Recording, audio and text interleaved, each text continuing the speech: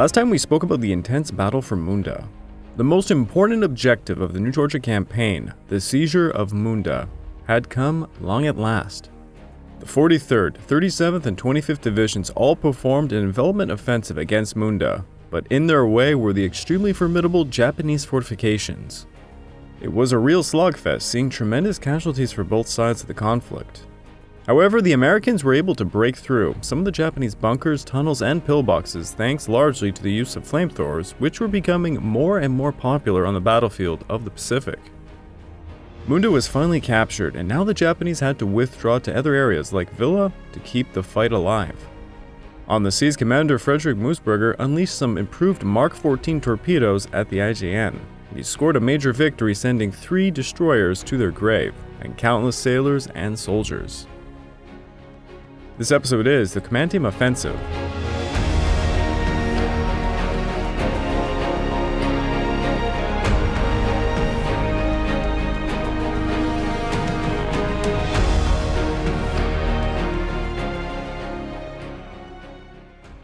Welcome back to the Pacific War Podcast week by week, and I'm your dutiful host, Craig Watson. But before we can begin, I just wanted to remind you all, this podcast is only made possible through the efforts of Kings and Generals over at YouTube. Perhaps you want to learn a bit more about World War II? Kings and Generals has an assortment of episodes on World War II and so much more, so go give them a look over at YouTube. So please subscribe to Kings and Generals over at YouTube and continue to help us produce this content by checking out www.patreon.com/kingsandgenerals. And hey, don't forget about our sister podcast over at The Age of Conquest, the Fall and Rise of China podcast, written and narrated by me. And if after all that you are still hungry for some more history, why don't you check out my personal channel, the Pacific War channel over at YouTube, where I got a small favor to ask. I just released an episode on the Mukden incident and how Kanji Ishiwara was behind it all. It's my first sponsored episode, so it would mean a lot to me if you checked it out.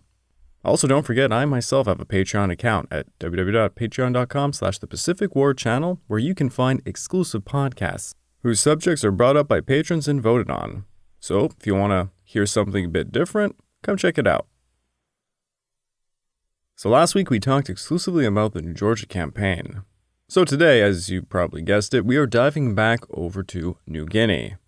You know, when it comes to the big and popular aspects of the war, Guadalcanal usually takes the leading role, but campaigns like New Guinea seem to always fall to the wayside, as they say. Yet the battle for New Guinea was just as important. It took significant resources away from the Empire of Japan. We are soon to reach the climax of the Les Salamao campaign. Things are really starting to heat up. Now, the last time we were over on Green Hell, Brigadier Moten had just ordered the 2 and 6 Battalion to secure the Bobtaby Ridge, while the 2 and 5th assaulted Mount Tambu. By the end of July, the Cohen Force was beginning to occupy Tambu Bay. The 3rd Battalion, 162nd of Archibald Roosevelt were securing the Boise area, and 2 of their companies were hitting the slopes west of Tambu Bay, while the 2nd Battalion assembled itself at Tambu Bay. By seizing Tambu Bay, the artillery could now take up a good position to better support the troops. Further north, Brigadier Heathcote Hammer was reorganizing his 15th Brigade for a new attack against the old Vickers position. On July the 24th, he held an officers' conference at Guebolum. Hammer laid out some plans to employ the 58th 59th Battalion against Erskine Creek and the old Vickers. The commander of the 58th 59th, Lieutenant Colonel Patrick Starr, received the order from Hammer, but also a letter directed at him. In the letter, Hammer laid out a ton of criticisms against his unit, some of his officers, and by implication Starr himself. The main criticisms were based largely on ineffective ground operations, such as their unit lacking adequate knowledge of where their neighboring units were or that of the enemy. But as we all know, this unit had not received proper training, and it really was a baptism under fire kind of situation. But like they say about swimming, sometimes you gotta be thrown into the pool. And boy were they. Following some rather poorly planned and failed attacks back on June the 30th, the 58th 59th now adopted a more measured approach against the old Vickers position. Hammer also helped with his reorganizing efforts. Hammer ordered Company A to head further north, while Major Wharf's commandos would take over the defenses for Guebolum. General Savage was assigned the 2 and 7th to help reinforce the 15th Brigade. The 2 and 6th were ordered to advance along the Sugarcane Ridge to clear a way forward, but would run into 100 Japanese in a strong position north of the ridge. On July 26, the Australians concentrated their 25-pounders upon the ridge before launching a frontal assault. Meanwhile, Brigadier General Ralph Cohen renewed his attack against Roosevelt Ridge on July 27th. Cohen ordered the still assembling 2nd Battalion of the 162nd Regiment for the task. 100 men of E Company advanced using a creek line parallel to the ridge, going through some thick jungle. They marched single file, hooking back towards a spur that led towards a small knoll on its crest, looking for a way to break through the Japanese defenses. But once they reached the crest, they began taking some heavy fire, and although they established themselves firmly on the shoulder to the ground below the ridge, they could advance no further. Meanwhile, the 2 and 6 were lobbing 25-pounders accurately over the Old Vickers position, forcing the Japanese to flee for some refuge in their underground shelters. It had basically become this kind of routine of taking a bombardment and awaiting some screaming Australians or Americans afterwards for most of the Japanese defenders at this point. However, no assault came this time. On July the 28th, another bombardment was on its way, but this one was directed at the Coconuts area. Starting at 2:45, two 25-pounders from Tambu Bay fired hundreds of rounds alongside some 3-inch mortars in an attempt to thwart the Japanese from sending reinforcements over to the Old Vickers position. During the final 5 minutes of what was a 15-minute bombardment, it turned into a bit of a creeping barrage, allowing Company C of the 5859th to advance.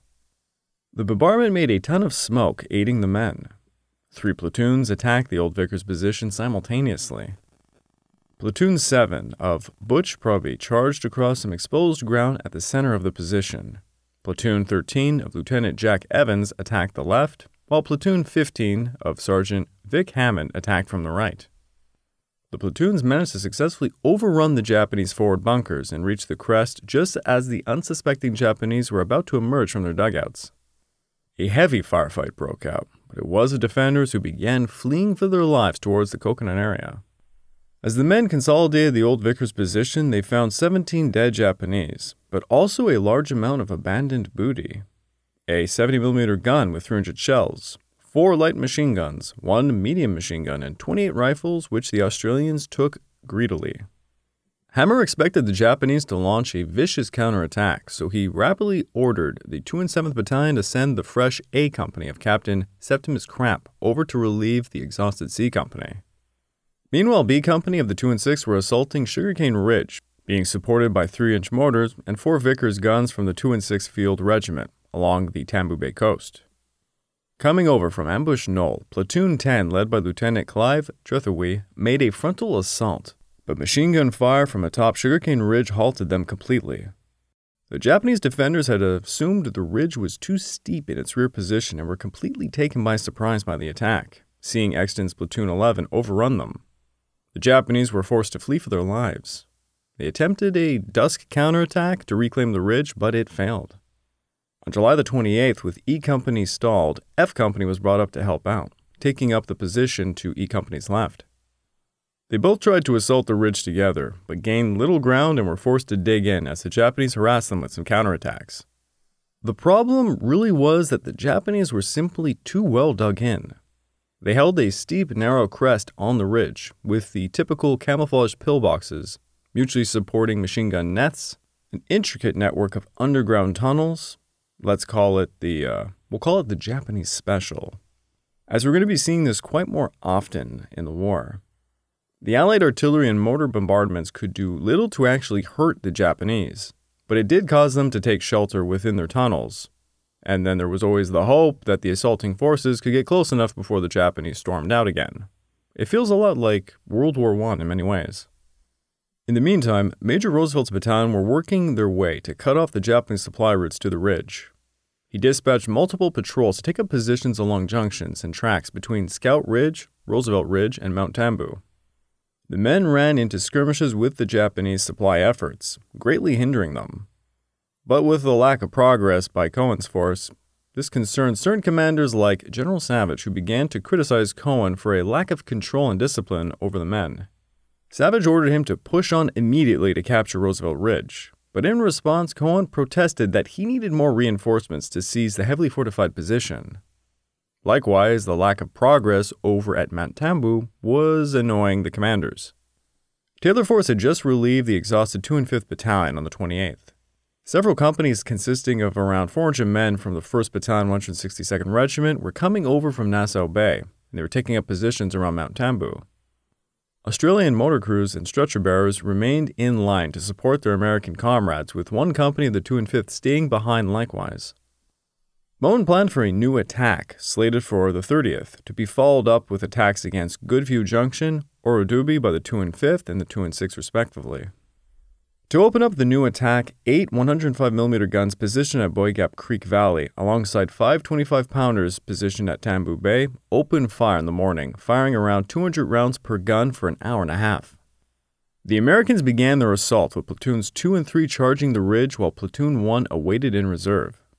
For 45 minutes, the 2 leading platoons moved 150 meters across the Japanese front right shoulder. They managed to knock out 6 out of 8 bunkers on the shoulder before attempting an advance further, but the defenders' second-tier line 3 meters higher up opened fire upon them, and numerous grenades came rolling down the slope. The fire was simply too much, with the defenders using their tunnel and trench systems to deadly effect, taking up numerous positions to fire down upon the Americans. The 2 platoons were halted, dead in their tracks as the 3rd platoon was brought up, but it made no difference. A legendary figure emerged from this action. For those of you from Down Under, you probably already know this story, but for those of you who don't, Corporal Leslie Bull Allen became a hero this day. Bull Allen was born in 1918 in Ballarat, Victoria, and when World War II broke out, he volunteered for service with the 2nd Australian Imperial Force. He served the 2 and 5th in Palestine, where he became a stretcher bearer. He served in Libya and Syria, where he received the nickname Bull for getting a reputation of having a cool head under fire.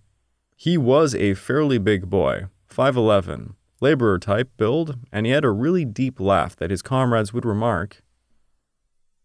You could hear him a mile off. Bull was thus one of the battalion's most recognizable and one of its most popular characters. After facing the Italians, the French, and the Germans, Bull was sent to New Guinea. He had served during the Battle of Wau, where he received a military medal for carrying out comrades under intense fire.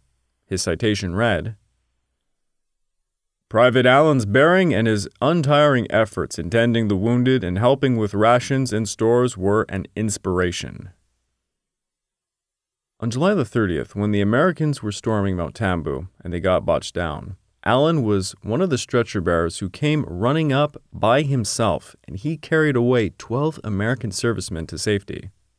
There's a famous photograph of Bull carrying an American soldier over his shoulders who had been knocked unconscious by a mortar. I do recommend Googling it. It's iconic. And of course, I hope, like many of you, I am a Sabaton fan, and I would be remiss not to mention there is a song dedicated to Bull Allen, and it's worth a listen. I got to sit down with Sabaton at a bar once in Montreal. It was the first time they actually came to North America. Just gloating. Bull Allen received the Silver Star for his heroism from the United States. But as much as I'd like to end it right there on a happy note, I would also like to mention the reality of the war. Bull put on a straight face and showed no fear as he saved the men. But as early as 1941, he was really showing psychological issues. He had been admitted to a hospital in Libya, suffering from anxiety neurosis. Again, something that we would call acute combat stress or combat stress reaction. By the time he saved those boys on Mount Tambu, his health was being taxed heavily. Towards the end of 1944, Bull would begin lashing out at superior officers, and he got himself court-martialed and demoted to private. His psychological health, alongside a few bouts of malaria, took a horrible toll on him, creating numerous anxiety-ridden episodes, seeing him discharged from duty as he was not deemed medically fit. Bull found it difficult in the post-war years, suffering from post-traumatic stress, and during one point, he lost the ability to speak for 6 months. He spent his life after the war working as a laborer, and then as a theater nurse at the Ballarat Base Hospital. Bull became quite a popular fellow around Ballarat, and he would pass away on May the 11th of 1982 from diabetes and other complications. He is a staple on Anzac Day and a famous image of the Australian war effort during the Pacific War. Mount Tambu was not taken that day, though the first line of bunkers were battered. Moen realized frontally attacking such fortifications was suicide, so he elected to cut off Mount Tambu instead. With the Americans failing, the 2 and 5th and 2 and 6th planned attacks, changing up their positions to surround Mount Tambu. Back on the 29th, Major Wharf took his men to attack what was known as Timbered Knoll, which was held by some Japanese. He sent a platoon led by John Lewin south along its ridge. They were supported by artillery from Tambu Bay. At 4 p.m., the artillery and mortars started blasting away for 15 minutes. The commandos assaulted the knoll from its northern side, but they were quickly pinned down by machine gun fire. Around 10 men advanced along the bench-cut track east of Timbered Knoll and attacked it from the south, successfully surprising the defenders and forcing them to flee. Following the capture of Timbered Knoll, Wharf wanted to press onwards to Orodubi, but Brigadier Hammer ordered his commandos to hold their position as he did not want to open up any more gaps along the ridge. Also on the 29th, General Herring for the first time informed General Savage of the true offensive going on, which was against Leh rather than Salamaua, indicating to him that the role of his 3rd Division was to hold the enemy down in the Salamaua area. Likewise, Moen had devised a new plan to drive the enemy from Mount Tambu. It turned out a patrol from the 2 and 6 had discovered a route going from Ambush Knoll to the Buriali Creek, which would allow some forces to cut off the Komiatum track, thus isolating the Mount Tambu and Goodview Junction. The 2 and 6 sent 4 patrols out searching for how to ford the Buriali Creek, going up to the Komiatum Ridge, some of which probed Japanese positions. To the north, Captain Edwin Griff's B Company of the 5859th advanced to Buggart, preparing to attack the Coconuts area. On the 30th, they began their attack, and they were met with heavy fire around 80 yards south of the South Coconuts. Forced to dig in, the Australians spent the night repelling 3 counterattacks with a handful of men receiving some nasty bayonet and knife wounds. By the morning of the 31st, Griff was down to 38 effective men, and at 7:20 a.m., a 4th Japanese counterattack consisting of 100 or so men overwhelmed his position. Griff was forced to withdraw to a village west of the Old Vickers position. While this was all going on, Hammer had sent companies over to cut the Komiatum and bench tracks using A Company and C Company. Moen reinforced him with A Company of the 2 and 7th in the hopes such actions would press the Japanese to move more units from Leh over to Salamaua. It was a huge success, and by the end of July, the Salamaua area counted with more than 8,000 troops. However, with all of these troops at Salamaua also required the Allies to boost up their commitment to the area. Thus, Brigadier Raymond Monaghan with the 29th Brigade were landed at Nassau Bay for the task. They were assigned to reinforce the Cohen Force, which was still struggling against Roosevelt Ridge. Over on the Japanese side, General Adachi decided to reinforce Leh's defenses. He deployed the 2nd Battalion 80th Regiment, who would be coming over from Finschhafen. However, they were never going to make it to Leh, as by the time they were going to depart, they were forced to stay put because the Australians were threatening the region. Adachi had ordered the Shogi detachment of Major General Shogi Ryochi to depart Wewak. His force consisted of the 1st and 2nd Battalions of the 238th Regiment and a battalion of the 41st Mountain Artillery Regiment. Elements of the 238th Regiment began leaving Wewak traveling in groups of 3 motor landing crafts every 2 nights. Each MLC had 50 men and their supplies packed in like sardines. Soon small fishing boats were also carrying 20 men each, and by late July, the 2nd Battalion 238th had all moved from Wewak to Alexshafen. From Alexshafen, they traveled again by night and by MLC to Finschhafen, and from there they finally went to Leh. However, due to increased attacks and losses upon the MLCs, countless men would be left at Finschhafen. Some were ordered to simply march overland to Leh, but it was a nightmare of a trip. On August the 1st, the 1st Battalion 80th Regiment had taken up positions along the side of the Old Vickers position, and they began firing upon the defenders. They were covered by mortars as they charged up the steep terrain in an enveloping movement towards Grassy Knoll. Captain Edwin Griff's B Company harassed them from the west, and by the following morning, the 2 and 7th Battalion were able to push the Japanese back. To the north in the Coconuts, Pimple Knoll, and the Sugarcane Knoll, more Japanese attacks were occurring, but the defenders held the former Japanese fortifications, giving them a distinct edge. They had turned their tables. By the afternoon, the Japanese were sniping men in the Old Vickers and the Sugarcane Knoll region, trying to cover their assault units. By August the 3rd, the Japanese unleashed another assault against the entire perimeter, seeing the fiercest fighting taking place in an area in front of the 8th Platoon led by Corporal Alan Naismith. Allen ended up crawling forward with grenades in hand before tossing them down the steep slopes of the Old Vickers, killing many Japanese. Seeing the battle going nowhere, the Japanese unleashed a banzai charge at night as a last-ditch effort to break through, but were ultimately forced to withdraw. Seeing 3 full days of frontal assaults fail, the Japanese then elected to advance further south along a ridge, and they dug in between the Old Vickers and Buggart. This threatened to encircle the 2 and 7th, so Griff's B Company were ordered to restore the line of communications to the Old Vickers. Griff ordered a concentrated bombardment of 30 mortars before his company stormed the slope the Japanese dug in on. 2 platoons quickly broke through towards Sugarcane Knoll and in the process forced the Japanese to withdraw back over to the Coconuts area. Griff then ordered his company to perform mop-up operations as some Japanese had stayed in their foxholes.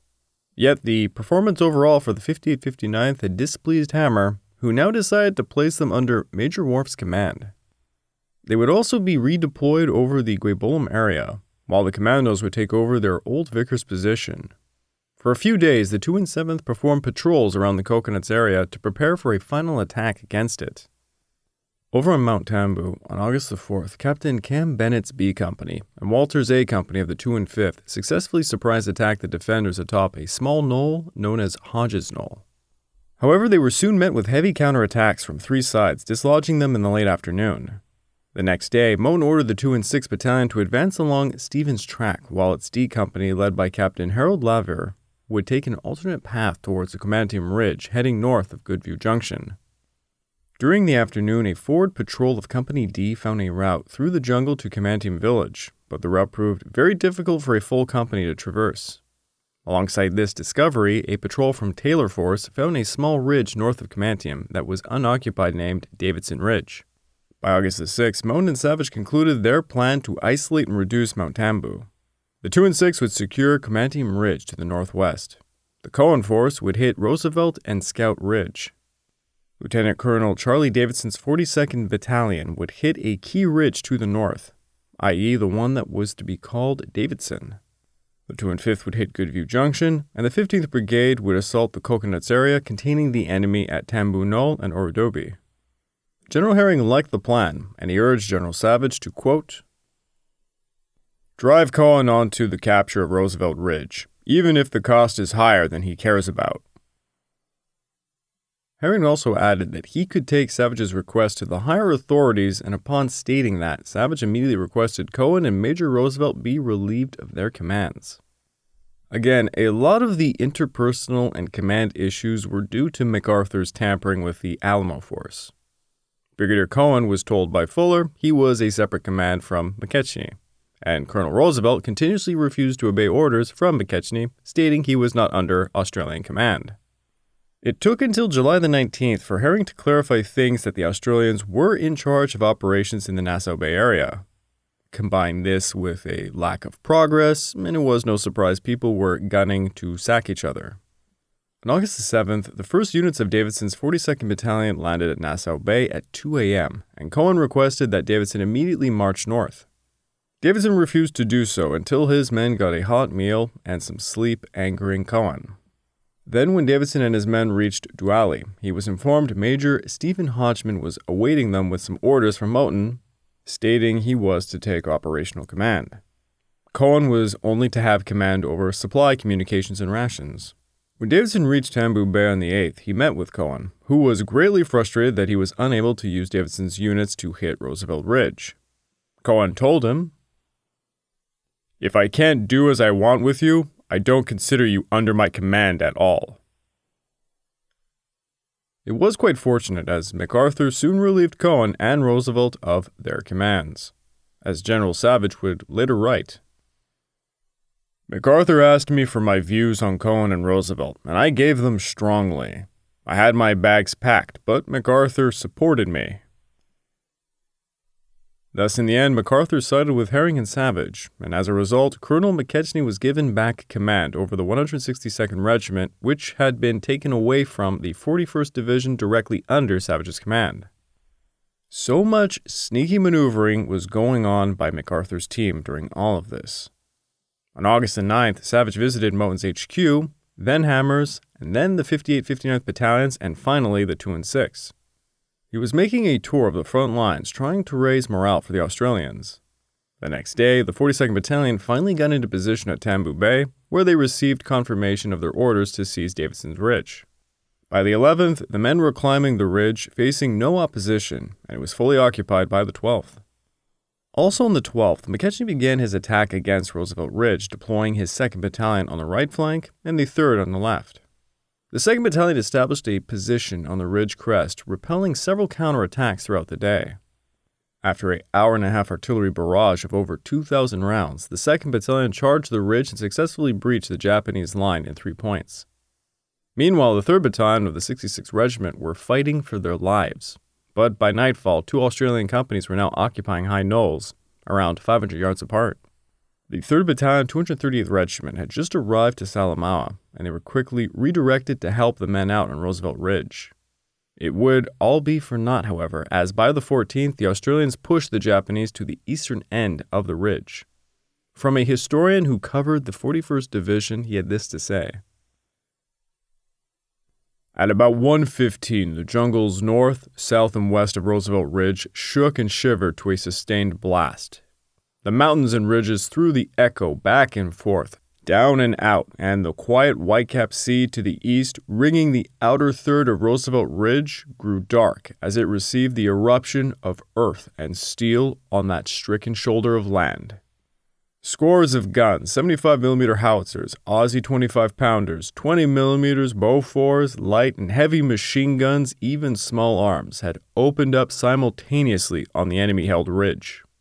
A score or more Allied fighters and bombers had swooped low to strafe its dome, and tons of bombs released from the B-24s and B-25s, and they fell straight and true to detonate, shatter, rip, and tear, delivering certain death at that moment on an August afternoon. Those who watched from the beach saw the top fourth of the ridge lift precipitously into the air and then fall into the waiting sea. In a scanty 20 minutes, all that remained of the objective was a denuded, redly scarred hill, over which infantrymen already were clamoring, destroying what remained of a battered and stunned enemy. By the late afternoon, Roosevelt Ridge was finally firmly in the hands of the Allies. McKechnie could not, however, advance any further as his lines were already overextended. The Japanese withdrew to the nearby Scout Ridge, where the 230th Regiment reinforcements also came to defend. While this was occurring, the 2 and 7th were advancing upon the Coconuts area. Captain Andrew Rook led Company A alongside Platoon 9 to hit the steep eastern approaches of the South Coconuts. Captain Fred Barr's B Company advanced upon the North Coconuts from the west. August 14th began with a heavy airstrike made up of 22 B-24s and 7 B-17s. Starting at 9:30 a.m., as told to us by Axel Olsen, observing from the Old Vickers position, with a noise like the rushing of a great wind, the bombs passed over the heads of the awaiting troops. Trees, logs, and other rubbish flew through the fall of the dust which now cloaked the target. The observers at Old Vickers observed that it seemed that nothing could have lived in the midst of devastation loosed upon by the planes. At 10:10, artillery began to bombard the area for an hour and a half. As the artillery ceased, 3-inch mortars continued to fire cover the approach of the infantry who were using smoke bombs. Again, as Axel Olsen wrote, observing from the Old Vickers position, it came a terrible fierce raking with Vickers guns firing through the haze from smoke bombs. The Australian assault battered the North Coconuts position, which was guarded by 2 pillboxes connected to weapons pits using crawl trenches. The area had suffered hard from the bombardments, easily allowing the Australians to seize it. However, the southern defenses of the South Coconuts found defenders resisting quite hard in their trenches. The center Coconuts position, like the north, had nearly been obliterated by the bombing, allowing B Company to make some progress, but soon they were pulling back to the North Coconuts position. During the night, Allied platoons came across a Japanese communication line going over the Salamaua-Babdabi track, so they cut it to prevent more reinforcements. For the next 2 days, patrols and mortar fire were harassing the South Coconuts defenders, gradually forcing them to evacuate. By August the 17th, the Coconuts and the northern end towards Babdabi Ridge were firmly in the hands of the Australians. With all of these gains in hand, Moten was finally ready to attack Komiatum. On August the 15th, Captain Edgar's A Company, Captain Labor's D Company of the 2 and 6 Battalion took up a position due west of Labor's Knoll. And yes, the future names of these knolls and ridges really does seem to give away what happens in these stories. Labor's Knoll was a key feature of the Komiatum Ridge, and taking it would allow the Allies to apply more pressure upon the enemy. On the morning of the 16th, the 2 and 5th Battalion performed a diversionary attack against good view, while A Company and B Company advanced up Komiatum Ridge under a creeping barrage. The men were fortunate as the Japanese were forced to flee during the artillery fire, allowing Labor's Knoll to be seized quite quickly. The men dug in immediately, allowing Lieutenant Les John's platoon 17th to capture, you may have guessed it, Johnson's Knoll. During World War II, if you really wanted something named after you, all you had to do was travel to Green Hell and take a little ridge. Johnson and his men dug in on the knoll, and soon Japanese fire was directed at them. Japanese counterattacks were lobbed from their south and west before nightfall, but they managed to hold on. During the night, the 42nd Battalion began using Vickers guns and mortars from Davidson Ridge to help harass the enemy. Around dawn on the 17th, the Japanese unleashed another counterattack against Johnson Knoll. This time the enemy got within just meters of the Australian defenders. After dusk, even more counterattacks were made, seeing 217 deaths, 380 wounded, and 301 sick Japanese after all was said and done. The attacks were tossed back, and soon Vickers machine guns were brought up to Labor's Knoll to add to the Japanese misery. Unable to break the Allied push onto the Komiatum Ridge, the Japanese began to become more and more desperate. Artillery and aerial bombardment on top of the enveloping maneuvers by the Australians were taking a heavy toll. The Japanese had suffered over 900 casualties since July the 23rd, and with more and more men dying by the minute, General Nakano ordered a withdrawal from Komiatum to be carried out on the night of August the 19th. Nakano was still under the illusion Salamaua was the main target. The next day, the Taylor Force and the 2 and 5th found Mount Tambu and Goodview suddenly unoccupied, and they finally seized their objectives. General Savage personally came over to congratulate the men who took Labor's Knoll, but this was to be his last action in command of the 3rd Division. Blamey decided to replace Savage with the commander of the 5th Division, General Edward Milford. Milford would later find out the reason for Savage's sacking was because General Herring was greatly annoyed that a supply line to the coast had not been opened, which was desperately needed to relieve supply aircraft for the upcoming attack on Lae. Herring told Milford that Savage had never visited the front lines because he was too old. But as I have just mentioned, this was false. Savage had in fact visited Mubo and Komiatum. Major General Frank Berryman, working in Blamey's HQ, who remained quite close to the man, who often sought out his advice, believed General Herring was unjustified in his sacking of Savage. Berryman would point out, Herring not giving Savage a fair role. Savage having to fight Herring as well as the Japs. Savage had done well, and he had misjudged him. Savage bitterly handed over his command, greatly disappointed he would not get to see the final capture of Salamaua. But he did not depart unrewarded, as he received a Companion of the Order of Bath for his services during the campaign, with his citation reading this. Major General Savage had control of the battle for Salamaua from the 30th of June, 1943, till his relief on the 26th of August, 1943. The battle was finally won on September the 11th of 1943. The credit for victory must rest with Major General Savage, during whose period of command the back of the enemy's defense was broken. The nature of the country rendered great assistance to the defender, and the careful planning alone enabled the defenses to be overcome. The supplying of our forward troops was also a terrific problem. Major General Savage triumphed over all of these difficulties. His men were kept supplied. They were encouraged to endure the most dreadful hardships and to overcome great difficulties of terrain. Major General Savage's plans were well conceived, and he saw them carried through. The success achieved is of the greatest importance to the Allied cause, and Major General Savage, by his fine leadership, has made a very real contribution to the ultimate success of the United Nations. The victorious won over the enemy at the battles of Mubo and Komiatum were due to his well-conceived plans and energetic execution. I would like to take this time to remind all of you that this podcast is only made possible through the efforts of Kings and Generals over at YouTube. Please go subscribe to Kings and Generals over at YouTube and continue to help us produce this content by checking out www.patreon.com/kingsandgenerals. And hey, don't forget about our sister podcast over at the Age of Conquest, The Fall and Rise of China podcast, written and narrated by me. And if after all that you are still hungry for some more history, why don't you check out my personal channel, the Pacific War channel, over at YouTube. Please do me a solid favor and check out my recent episode on the Mukden incident. It's Ishiwata's War. Also, if you have a chance, check out my Patreon, which can be found at www.patreon.com/the Pacific War channel for exclusive podcasts that you get to vote on. The battle for Salamau and Leh was drawing ever closer. The boys down under had seized control over vital positions, forcing the Japanese into more and more desperate defensive measures, taking horrifying casualties in the process.